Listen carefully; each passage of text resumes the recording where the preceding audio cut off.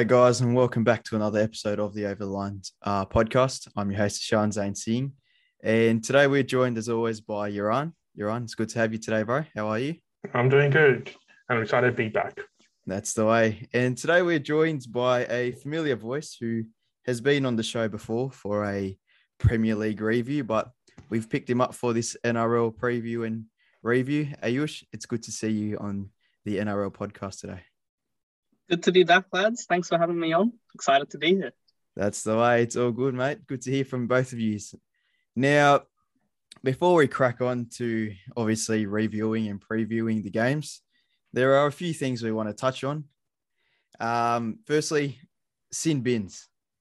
Now, there was a stat that came out, I think it was last week or this week, and this season so far, they've had the most amount of sin bins ever. Now, Yaran, firstly, I'd like to get your take on this. What are your thoughts on this overall? I think the sin bin is just from a reaction based on what happened last year, because we saw the amount of injuries that happened, and then all that happened was just on report, so people kept on blowing up on them. So now this season, I think what the referees end up doing was the second the players showed any sort of injuries or hurt, straight away sin bin, even though it's not touching the head or anything. So I think just because of that, the sin bin count went up. Also, a lot more is about the ruck infringement, especially now with the new change of the rule with the 6 games. I think that helps it to increase it as well. Yeah, and that's true. And like we saw in last week's game, the Eels and Titans game, there are some very soft tackles that get resulted in a sin bin. You know, obviously Junior Paulo's hit was a talking point, and AJ Brimson came out and did say that it was a shoulder and it wasn't his arm. Now, Ayush, what do you think of this? I know that, it obviously isn't right, but where do we draw the line on this sin bin rule?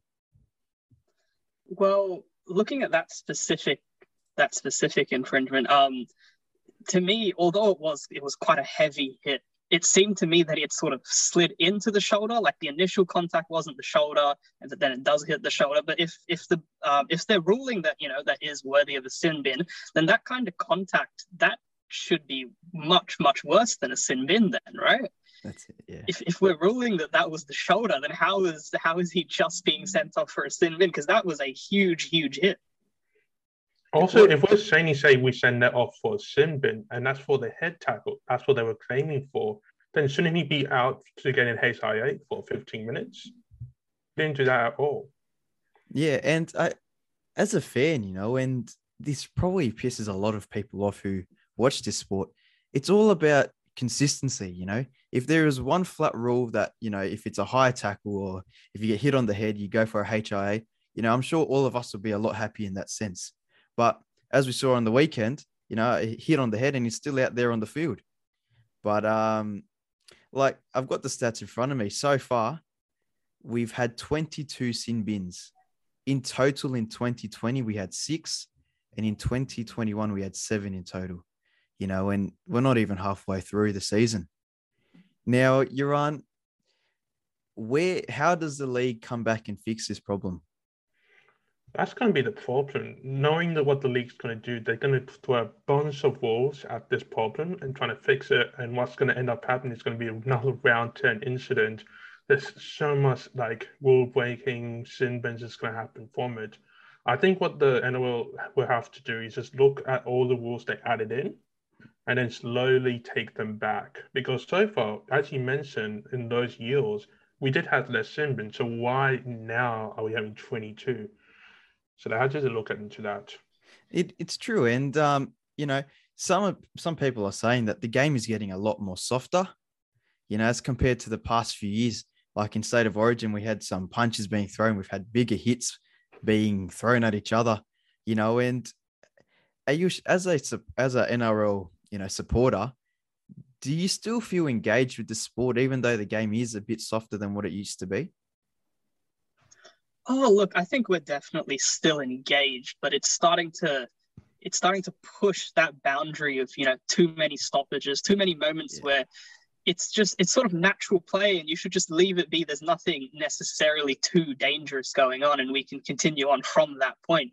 But yeah, I wouldn't say fans have turned off just yet, but we're getting worryingly close to that point. Yeah, that's it. And Yaron, what are your thoughts on that as well?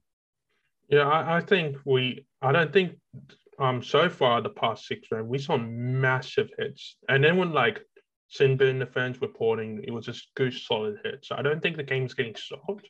But I do agree with you that we are getting a lot of stoppages for like very little thing that's happening. So I do think that is growing the fans a lot. It is. And well, look, hopefully they come back and, sort something out. Obviously, Junior Paulo is out for a week, I think it is. Yeah. But yeah, hopefully the NRL can come and sort this issue out. Now, the next talking point is Cameron Munster. Now, there are reports out there that Storm are offering him $750,000 for a contract renewal, and the Dolphins are offering $1.2 million. Now, firstly, let's go to Ayush, because we all know what Yaron would think. Obviously, it's from his team. But Ayush, put yourself in Cameron Munster's shoes here. You're obviously at the Storm. We've got one of the best coaches in the NRL history. What are you going to do? Well, if I'm in his shoes, to be honest, I'm running to the Dolphins. That's it. I'm going over there. If I'm Cameron Munster, I'm thinking I'm definitely worth more than that 750. That 1.2 million is sounding a lot more like what I think I'm worth. And the Dolphins just seems like an exciting opportunity. He's done a lot at the Storm, and Storm are a solid team. And like you mentioned, a very good coach. But I just feel like, looking from Munster's perspective, I think the Dolphins is too good of an opportunity to pass up. Yeah, I'm on the same page as you. Now, Yaron, this is obviously one of your star players in your team. He's a State of Origin player. I think he's represented Australia as well. Now, you're comparing him with the likes of Jerome Hughes and Ryan Pappenhausen, who were both on around about $1 million contracts. Now, do you think that $750,000 is a respectable offer for Munster? I would say not. I would say not at all. But I do understand why they did reduce the pay, just because Munster is getting closer to him retiring as well, and I'm pretty sure they know they're going to get a good amount, like max 5 or 4 years. And knowing the Storm history, they always like to start rebuilding the squad as well. So they will look into maybe Cooper Jones to slowly step in place. But I do have to agree with you. I do think he should take the Dolphin roles. Because if you look back in history, he already won a premiership. He represented his state, he represented his country. So he practically tick all the boxes. Also, when you think about it, he's starting a family as well. So the extra $500,000 will be beneficial in that case. So I do think it's best just to move to Dolphins. And also, you're going to get a good coach, getting Wayne Bennett as well. Yeah. And, Wayne Bennett and Craig Bellamy, if you're talking about top tier coaches, they're both on the same level, I'd say. Now, look, obviously, hypothetically, if he does move to the Dolphins, it is a bit of an older team, compared to the other squads that are in the NRL. Now, let's say Munster moves across. Where do you think Dolphins would finish with the team they have at the moment? I do think they will finish somewhere in the top 8. I won't say the top, but it will be around the bottom area. But I am concerned they are getting a lot of old players, especially for this new squad. Yes, you want to get some experienced players, but you want to be balanced, half and half. And you do want some young players in there. So it is a bit concerning how long they can last until they have to go to the rebuilding phase. Mm-hmm. Ayush, so do you think it's right for the Dolphins to go out there? Obviously, they should grab a few experienced players, but at the same time, focus on a lot more youth players like your Reece Walsh and, possibly Sam Walker?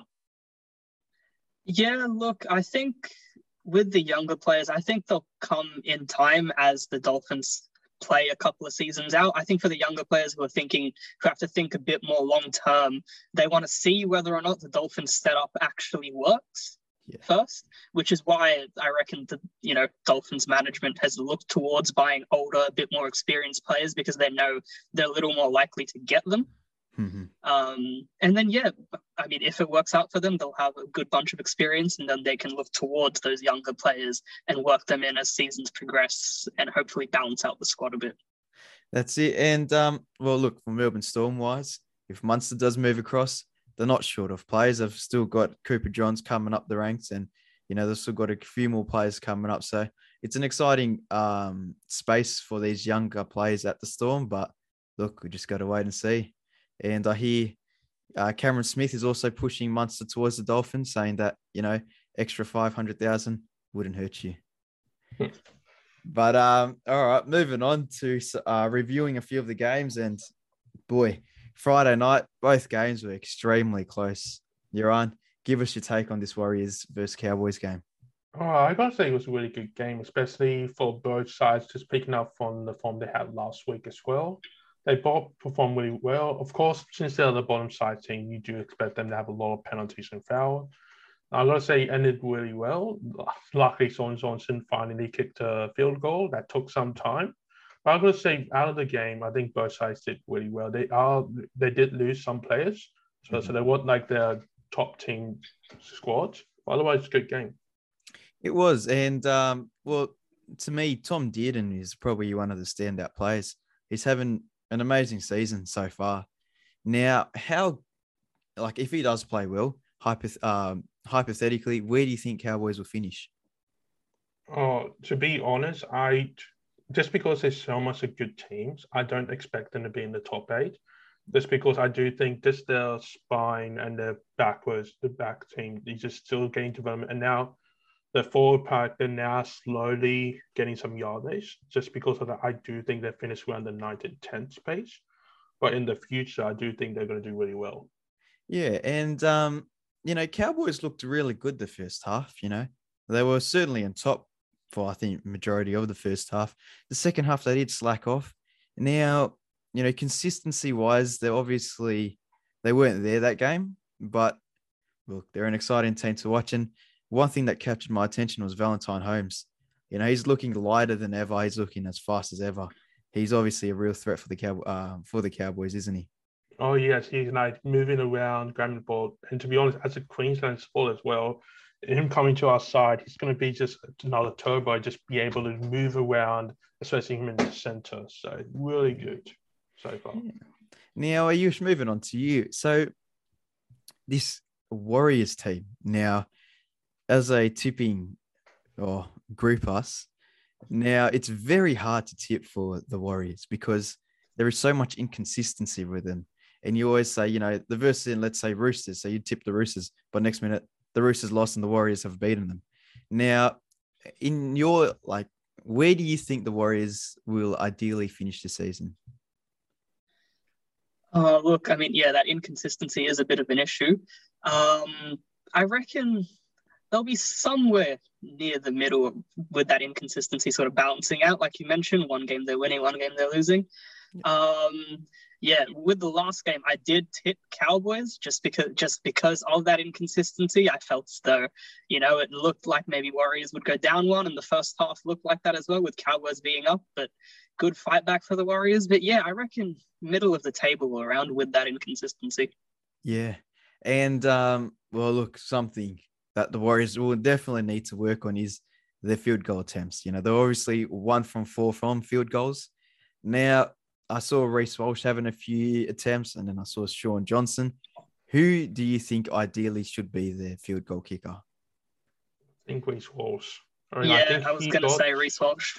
I think last year, he got if I remember, 3 or 2 field goals as well during those tough situations. So I think he can do it, but I do understand why they give to Sean Johnson just because of experience. Yeah. All right. We'll moving on to the next game, and this was another close game. Probably one of the games of the weekend, I'd say. It was the Broncos up against the Roosters. Now, Broncos really strong start. They came off the blocks flying, and one player who just surprised me was Kotoni Staggs. That matchup with Paul Monorowski, he was absolutely bulldozing him over. Now, Yaran, give us your take on this game. Remember last week we even mentioned the only way Broncos going to stand a chance if Staggs will actually start playing. And surprisingly, he did. He was really good, got the ball, he scored. And even though I think so in the first half, he only got 1 or 2 touches. Second half, he did really well. Only problem is Worsted had Joseph Manu. He just week in, week out, with the same consistent effort, and just like full dose. I think from like Hooker, he was able to score twice just easily, doing well. So I think so. Broncos did really well. I do give props to Sam Walker. He did do well, and he finally got the all-important conversion.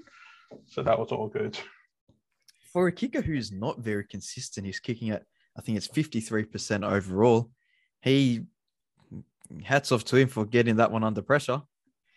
Yeah, and also if you think that 53%, that's like right on the middle. On the edge, it's supposed to be much worse, like less than 20%. It's like, Well, one person who'd be happy is Ayushi had him in his fantasy team, from what I can remember, isn't it? Yep. Sammy Walker doing quite well for me. Yeah, it is. He is an odd one because even with the sort of his kicking rate not being necessarily the best, he still turns up nearly every game. You know, he's got something. He had that nice kick assist, I think, for the last try it was for the Roosters, where he fed the ball through really nicely, and he's quick on his feet. I reckon his sort of infield play, it's really, really good. Yeah. Now, one area of the pitch that the Roosters will potentially need to work on is on the wing. You know, obviously Kevin Nyangama is one of the shorter wingers in the game. He was up against Corey Oates, who was obviously a tower when you compare him with Kevin. Now, the try that Corey Oates scored when I think he jumped over Kevin and got that ball. Do you think that wing position is a bit of an issue? Because we've seen, you know, teams targeting that side on kicks and plays like that. So do you think that's an issue? I will say not really, just because you do have, I think so, Joseph only partner up with him, doesn't he? Yes. Or it's a Paul Mavrovsky. Paul's on the other side, isn't he? I think it's Joey, yeah. Yeah. So you have him partnered up. I think they'll be okay. Of course, kicking the highs is not going to be the best. They go against Eels, not going to look good. To be honest, I don't think there's any problems. They are injured, like their wing players. So when they come back, I think they'll be all good. Now, there was a bit of an injury concern over Adam Reynolds. Now, I think one of the kicks he absolutely shanked. I think it was his second one. Now, he is obviously a bit older. Would there be some red flags over his head at the moment, injury-wise? I would think so. Yeah. I would be concerned if Adam Reynolds with that age is, you know, especially, I mean, that shanked, that kick, that was atrocious. Terrible, man. I think we were all watching the game at the time and we were like, what just happened? Was that really Adam Reynolds? I'd be worried, to be honest. I would be a little worried considering his age. Yeah. I'm worried on a different actual side is that he's not, like throughout the game period, 80 minutes, he was bought for one purpose only, for games management and make Broncos win games. So far, that's not happening. So it's a bit of a concern that Adam Reynolds not really doing that much effort to get them over the line. So he's not been able to steer the ship like he did at South, say. Yeah. Definitely. Yeah. So would you think that he's a bit of a bust at the Broncos so far? I would say currently, yeah. But we do have to wait a bit more. I think so, maybe because the half partners kept on changing. Like now he got Billy Waters as well. Albert Kelly, I think he was maybe the better option. Mm-hmm. So we do have to maybe wait to they get their partner set and they play, I think so, another 4 or 5 weeks together. And then we evaluate them, I'm guessing. And like we've seen teams such as the Eels, like over the past few seasons, their half pairing have stuck together, you know, and they've been consistent. And I guess, you know, once you play together for multiple weeks, week in, week out, you start to get a feel of, you know, what that player's like, what's his strengths and weaknesses. And I feel that, you know, Adam Reynolds has come into a team. He's obviously, you know, he's a leader, he's older, and he's got a few younger boys around him. And he's still trying to find out, you know, what's his strength and what's his weaknesses and just things like that. So, look, you know, Broncos are an exciting team to watch. And I think Friday was a good display on, you know, where the team is heading. Obviously, the likes of Katoni Staggs and, you know, Jordan Ricky, all these players, they're putting this team in the right direction. So let's wait and see where this team ends up. Now, our next game, it was versus Titans.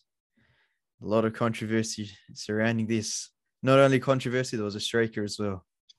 But you're on. Give us your take on this game.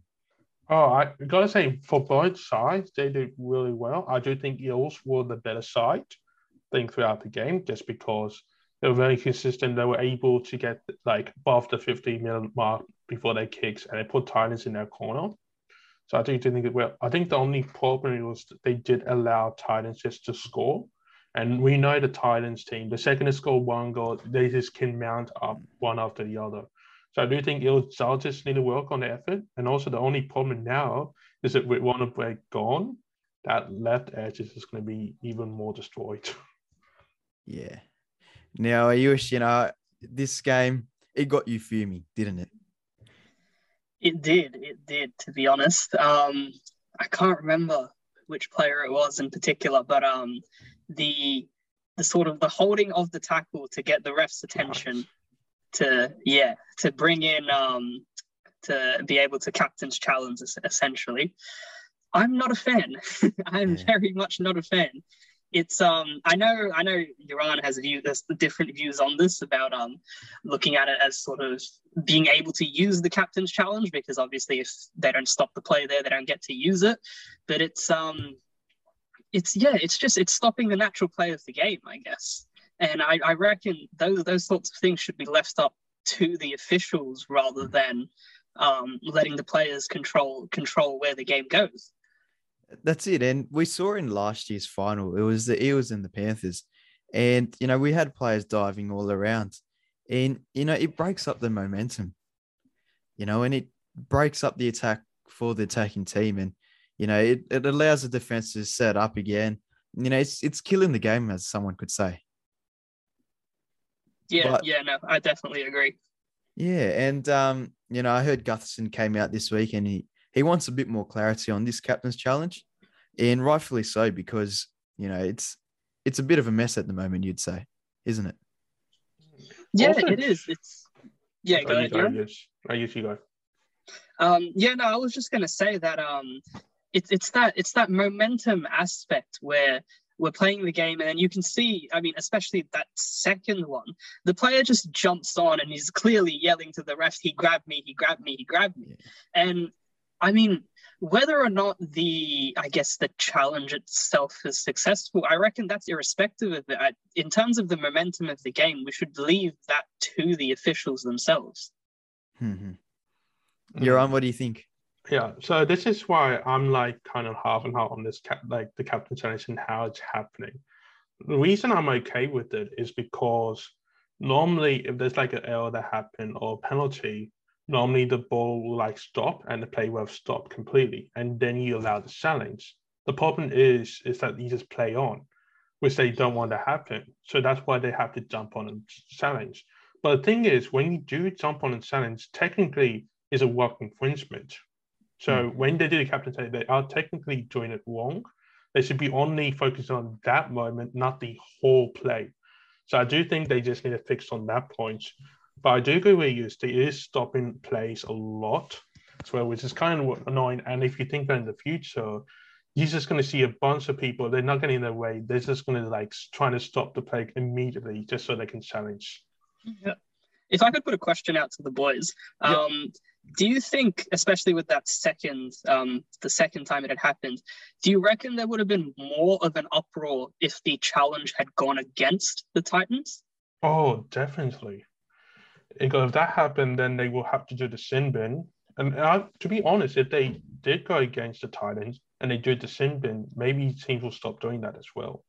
Yeah, because again, with the sort of clarity aspect of it all, do the officials even know what to do in that situation where they've stopped it for the challenge, they've now gone up there, the challenge was unsuccessful, but then like Yaron's saying, it's a ruck infringement, right? So are they aware of that? Are they catching on to that? Is the bunker looking at these sort of things? It's something that the NRL needs to take a step back and have a bigger think about these rules and how we're using them before it starts getting implemented. Because right now it's just, there's too much inconsistency. There's too many different variables that it's just exists in a gray area.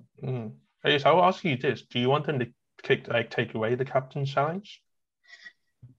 I wouldn't take the captain's challenge away, because I understand I understand the purpose that it's there for. I like why it's there, but I want clarity on how it can be used in the situations where it can be used. Because this area right now, like I say, it's basically a gray area where teams can take advantage and try and push the momentum of the game their own way in technically an illegal manner. Yeah, definitely agree. I do agree that the captain settings should be kind of there because the whole point of it is like there's only one referee and two side shots. To be honest, the side people don't jack serious. I don't know what they're doing right now. But yeah, there's only one referee. So they can't see the whole game. So I do understand the whole point of the captain challenge, just so they can point out, hey, you missed something, look at it. But I do agree, there is some like clarity they need to do just to make this war a bit more better. Look, I agree with both sides. And one thing, like this is probably an example. It's the A-League, and they've obviously implemented the VAR. Now the VAR are running and they're looking at all the tackles. They're looking at, is the red card suitable for that offense? Is the offside? Is that correct? Should that have been a goal or not? Do you think that the bunker should be sitting up there and reviewing, step by step, is that tackle right? If not, let's talk to the referee and tell him to bring it back for a penalty. Do you think that would be a right move? Ooh. I do not watch the A-League that much, but I can only say that's a terrible idea. Just like I remember last year in the NOL, if there's like when the bunker told the referees, oh, 2 plays back, there was a high tackle or something, bring it back. Everyone hated it. Imagine like soccer. Soccer is not like you don't have stoppages like tackle 1, tackle 2, tackle 3. It's continuously. So bringing it back would be painful. Ayush, what do you reckon? Oh, well, yeah, it is. I mean, with me and you being very experienced with VAR and the trials and tribulations, I understand that with NRL, it's a different scenario, just the way the game runs. And Yuran's got a good point there, calling something back from 2 or 3 plays ago and, telling the refs that, all right, we're going to move all the way back here because of something that popped up. I just think, I don't know, there should be a set couple of, I guess, examples or infringements that the bunker is looking at. So things very obviously, like how many times have we seen a forward pass been thrown, the officials haven't caught it. We can clearly see it watching at home. The commentators are blowing up. The bunker has surely seen it. You could just bunker can just chime in quickly and stop the play then and there. Yeah, I don't know. It's a tough one. I understand the purpose of the bunker. I like the idea for what it's there for, but we need the fans want clear set rules where we can go, okay, even if we don't necessarily like these, at least we're aware so there's consistency. So then if my team gets called out for some sort of infringement, the next week another team should be called out for the same infringement. I think if we get consistency along those lines, even if we're not the biggest fan of the rules, we'll start to accept them. Whereas if it keeps sort of flip-flopping the way it is right now, where one week a team does something and it's illegal, but the next week, because of all the uproar, it's not illegal anymore. I mean, that's points in a game. That can make a huge difference at the end of the season. So, if it all comes down to that key, I guess, of consistency. If the NRL can clear-cut create some rules where we can all be like, all right, we know what's going on, I reckon we'll be able to move forward very smoothly. Well, I agree. And, like you said, there should be a blanket rule. If it's a high tackle, if it's hit his head or something like that, send him for a HIA, whatever you need to do, but make that clear and obvious, and how good would it be to have one of those VAR booths at an NRL game? That'd be good to see. But send it to the VAR. But anyways, it's look, this was a good discussion. And it's obviously a talking point that a lot of NRL fans are concerned about, because consistency is it's important at the end of the day. And like you mentioned, it can have an impact towards the end of the season when you're talking about points for and against. But look, there's a lot of work to be done. It's a work in progress, and hopefully the NRL can sort it out. Now, let's move to this week's games. We're lucky to have some pretty good games, I'd say, this week. Round 6. First up, Raiders and Cowboys. Boys, give me your predictions. I will go first then. I do think this game will be kind of close for both sides. They haven't made that much changes, to be honest, and they kept the same team. I do think the halves is going to be very important for both sides, Jack Whiting and then Chad Townsend. But I do think just because of the performance from last week, I do think Raiders will just top at the end. I think they will win it. Ayush, what do you reckon? Well, I'm going to push the other way, to be honest. I reckon the Cowboys are going to come through in this one. I just feel like, especially with the last game against the Warriors, that first half performance, they were clearly on top, right? They looked as though they were going to go through and they slipped up towards the second half. I reckon, this week they'll work on a couple of things. They'll be aware that they can do it. It'll be tight, but I reckon Cowboys just to push through. Oh, interesting. Two different takes here. Now, look, I agree with both of you guys, but from the performances that I've seen by the Raiders the past few weeks, they've looked really good. And obviously with Jack Whiten and Nickel Kluxler at the back, I think that Nickel Kluxler as a fullback, he's probably one of the more underrated fullbacks in the game at the moment.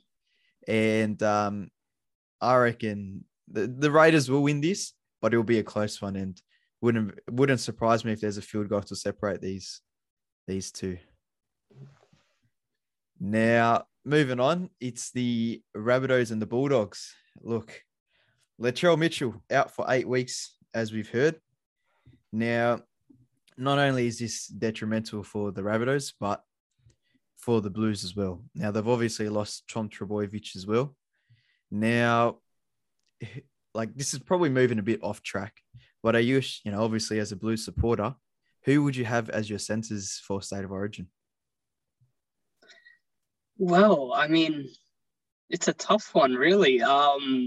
With Latrell and Turbo, I'm not really too sure. Do we want to rattle off a couple of options? Taking Turbo will be safe. I think he's going to come back in time.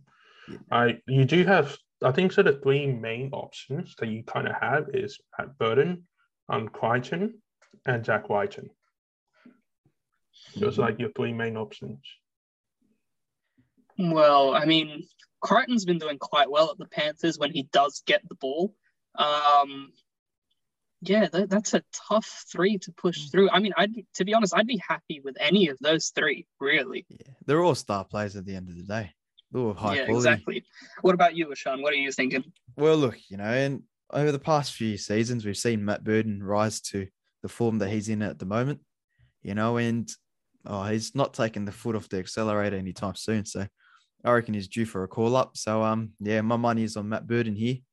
But look, it'll be interesting to see in a few weeks' time this State of Origin team sheet because, look, the centres role, you've obviously got two fullbacks who the past few State of Origin games were playing in the centres. Now, some may say it's a good move, some may say it's not. You've obviously got Cody Walker, who's also in the conversation for that role. Jeroen, what are your thoughts on Cody Walker if he does get picked for the centres? Just don't pick him. Currently, I was just going to say, currently on this form right now, Cody Walker is a terrible choice to pick. I do agree with you guys. I think Matt Burton is the better option because pretty obvious we can all agree that Nathan Cleary and Jerome Luai is going to be your halves. And they already had they were already played some games with Matt Burton really well. If you just saw last year's game. So either Matt Burton or Steph Crichton. I do think Matt Burton may have the extra edge over Crichton. Mm-hmm. But also you have Jack Whiten, do you want to be loyal to your players as well? He's been there for a number of years and he rarely goes start. So it's a tough choice. But I didn't think Cody Walker, I just think based on this year's performance, I don't think he's going to spot. Ayush, back to this game. So who do you think will win, Rabbitohs or Bulldogs? Even with Latrell out, I reckon Rabbitohs push through for this one. Yeah. They've been looking quite strong. I've liked Ilias, the half. He's been pushing through quite well. He had a shaky start at the start of the season, but he's sort of warming up into his role. I reckon Rabbitohs pushing through for this one. You're right. Kyle Flanagan, he's starting for the second week in a row. How would you rate his performance last weekend? Oh, I think he was like MVP for sure last week. He was really good. I think he's really showing like the people that he is a valuable player and he wants to be in the starting squad. And that's like the main reason I think Bulldogs will get the hit. I do think the past 2 weeks they have not performed well, mainly due to the fact they are versing like tough teams. But I do think so this week. I think they're going to pull good challenge to the Weblos, and I do think they win. I think mainly because Latrell Mitchell is out. Latrell Mitchell, he wins this all, and now that he's gone, I think Bulldogs are more comfortable. But I do think if Webber's going to win, I do think Cody Walker, he has to do something. I think he only had like 3 or 4 touches last week, and all those touches led to errors. So he needs to do something to help Lachlan Ilias because so far he's been the best player for them at half, which is kind of sad because Cody Walker's been there for ages. Yeah. But, you know. Well, it's obviously going to be a good game, but I think, like your aunt said, Latrell Mitchell is a big loss to this team.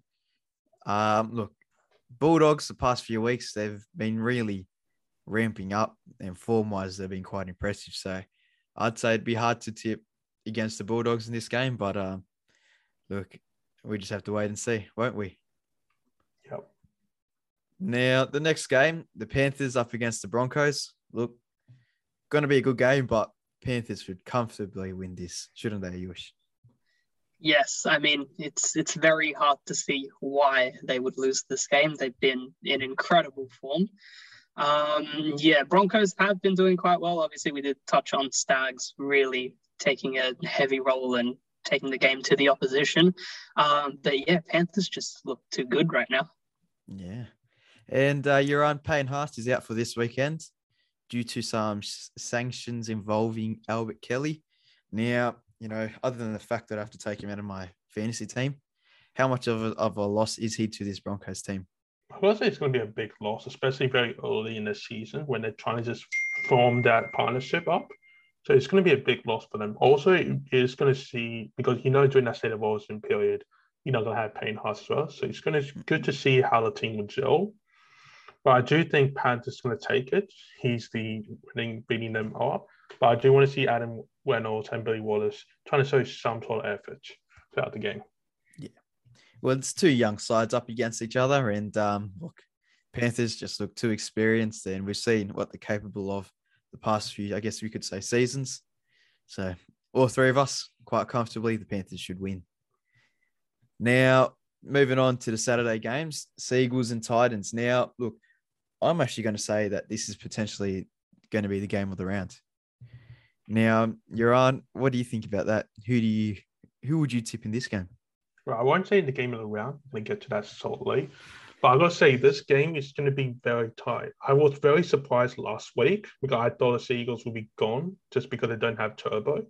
But I got to say, DC, he stepped up a lot. So I do expect him to do the exact same thing again. But I do think Titans, just because based on the performance of their second half with the Eels, I do think they're going to win it at the end. Well, obviously the past few games, Titans, they've started off a bit slow, but second half, they've obviously made a comeback. Consistency can be in the conversation for this. Do you think that Titans can come on top in this game? I think they can, to be honest, even with DCE quick kicking unbelievably well for the Sea Eagles. He's kind of keeping that team together right now with Turbo missing and everyone, whereas I reckon the Titans, like you've mentioned, that consistency is slowly starting to come through. And I reckon they can take it over the line against the Sea Eagles. Yeah, and Sea Eagles obviously have Morgan Harper out this week because of COVID. It's a big loss for the Sea Eagles. Titans should comfortably win this, I reckon. Now, Storm and the Sharks. Oh, this will be a good game to watch, wouldn't it? Now, I'll start off with Ayush here. Nico Hines up against his old team. Now, look, Storm, wouldn't say they're in the best of form, but Sharks are flying at the moment. Where would this game be won? Well, I'm predicting a Nico Hines masterclass here. I reckon the energy of coming up against your former team, wanting to push through and show that you've really matured and you're one of the big boys now. I reckon it's going to be Nico Hines is going to be the difference here. You're on. What do you say about that? I gotta say, this is the game of the round. Just because, to be honest, Storms and Sharks, I think just because now you got Nico Hines and Dale Finucane, they both play very similar. Their back line is very powerful and strong, and you always see them like in the halfway line. They're just able to score twice easily. So it's going to be a very tough game. I am a bit surprised with the Storms, their interchange bench. They went with like Brandon Smith and Tyron Wishart. So they are going very tactical based rather than just getting more forward. So it does maybe show maybe the sort of game they're expecting to happen. I'm of course going to go for Storms for winning this. But I do think Nico Hines, he's going to show a massive masterclass in this game for sure. Yeah. And what a talented Nico Hines is. Like you mentioned, the interchange bench it's different to what we've seen the past few weeks, but it shows that, it looks like Melbourne Storm are doing the homework on the Sharks.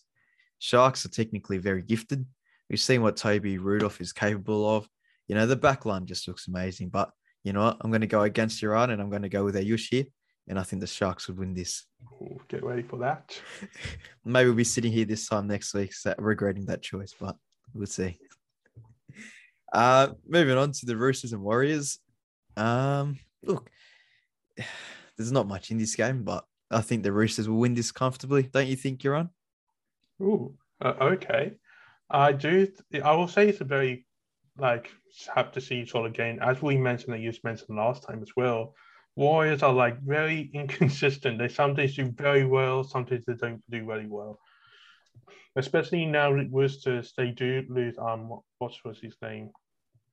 Sorry, Drew Hutchinson. Yeah. They lose him, so he normally plays the first 20, 25 minutes before Connor Watson comes in. And they got Sam Bells, and we saw him last year, the amount of errors he did, which practically cost the Roosters side their finals games. So I do going to say it's going to be a very interesting game. But yeah, I do think maybe the Roosters do pull off at the end. I do want Teddy to be a bit more involved. And I think Walker and Keogh is just going to do really well. Yeah. Well, you're obviously up against a very experienced Roosters team.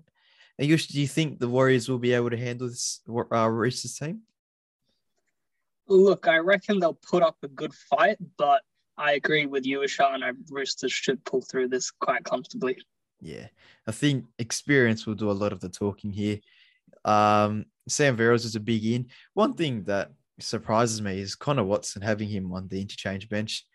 Look, I'd start him if I was the coach, but I guess Trent Robinson must be saying something different to me. Anyways, he never played 80 minutes before. That's the thing. Yeah, but we've seen as soon as he comes on, the ball play is much more quicker.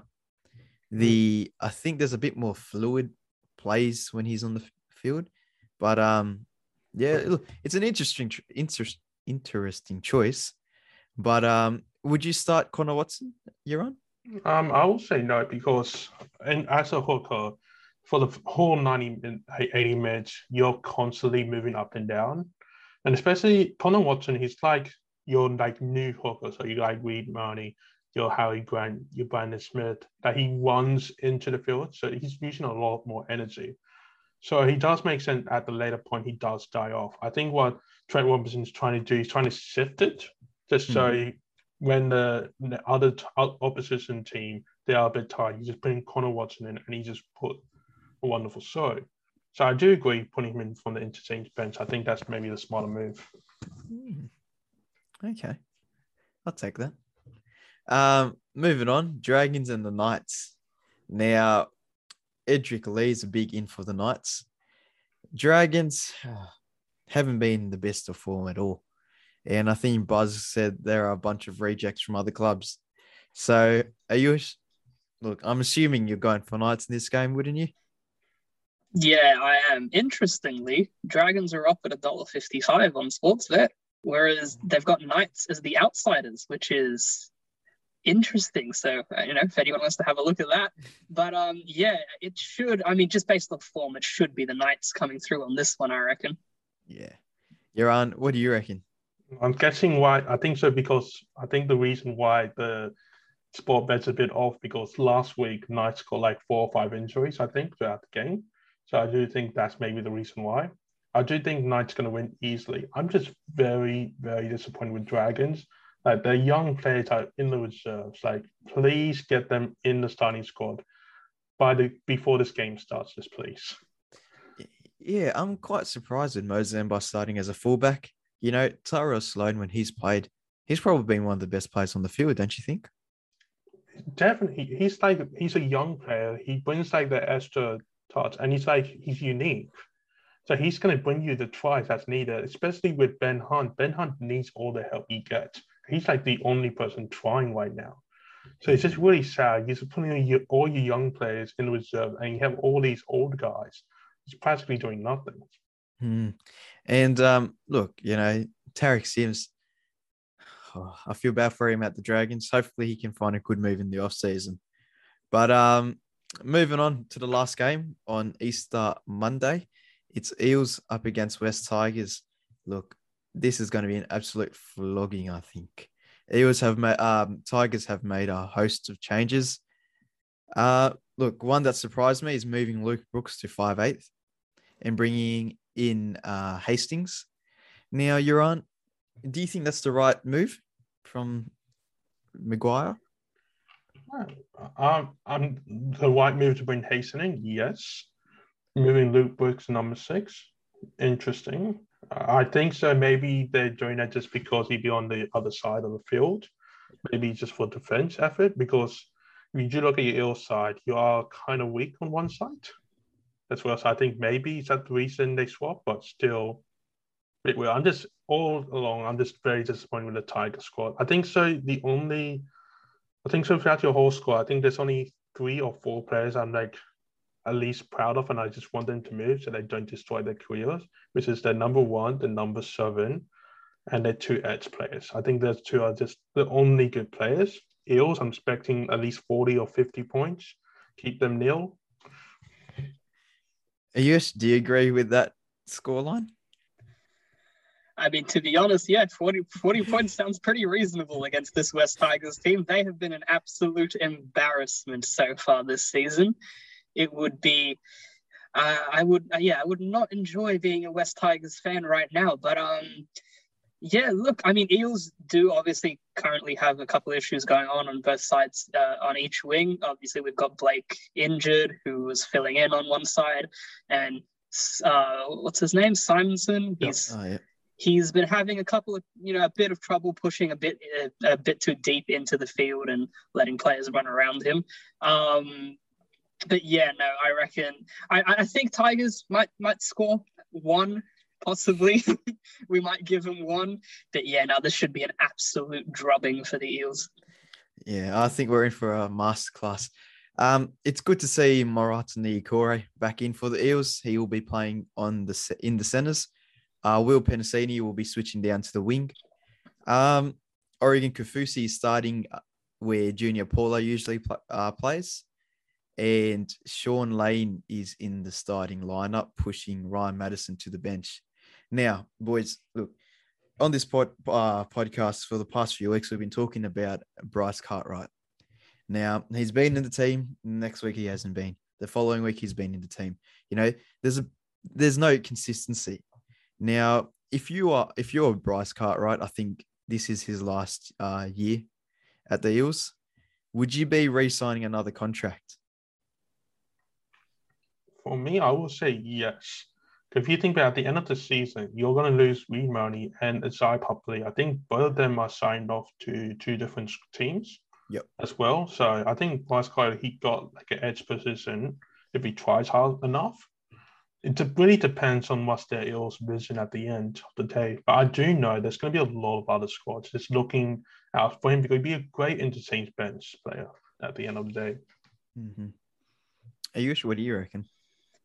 Yeah, look, I definitely think there'll be doubts in his mind. I reckon he's proven that he's good enough to at least have a regular, starting position at least on the interchange bench.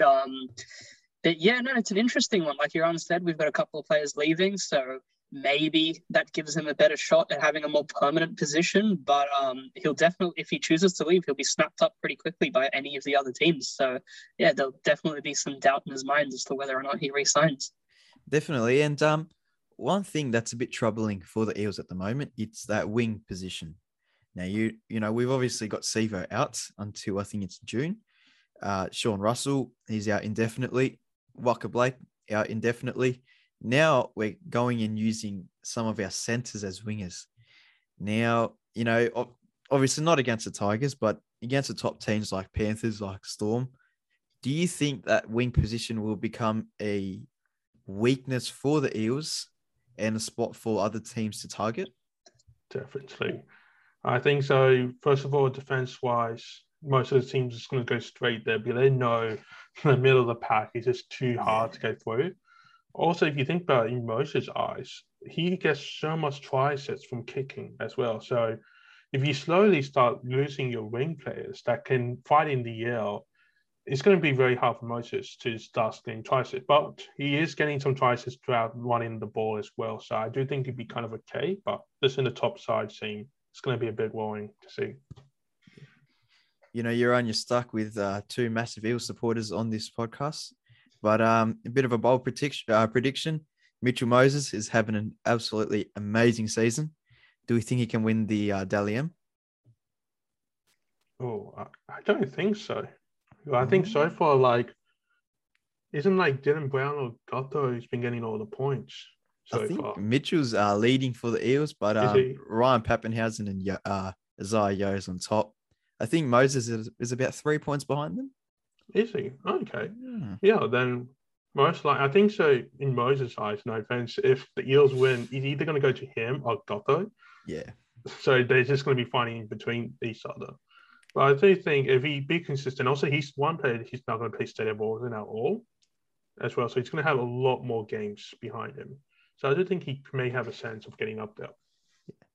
Ayush, I'm assuming you'd be as happy as I am if he wins, isn't it? Oh, of course. I reckon one thing he does need to do, and we've seen him work on this a lot, is just run with the ball more. Yeah. Too often he's been just used as our sort of kicking unit, and obviously he's a gun. We've seen time and time again, especially a couple of fluky kicks coming through where we just, hits off the padding and we think, how on earth has he done that?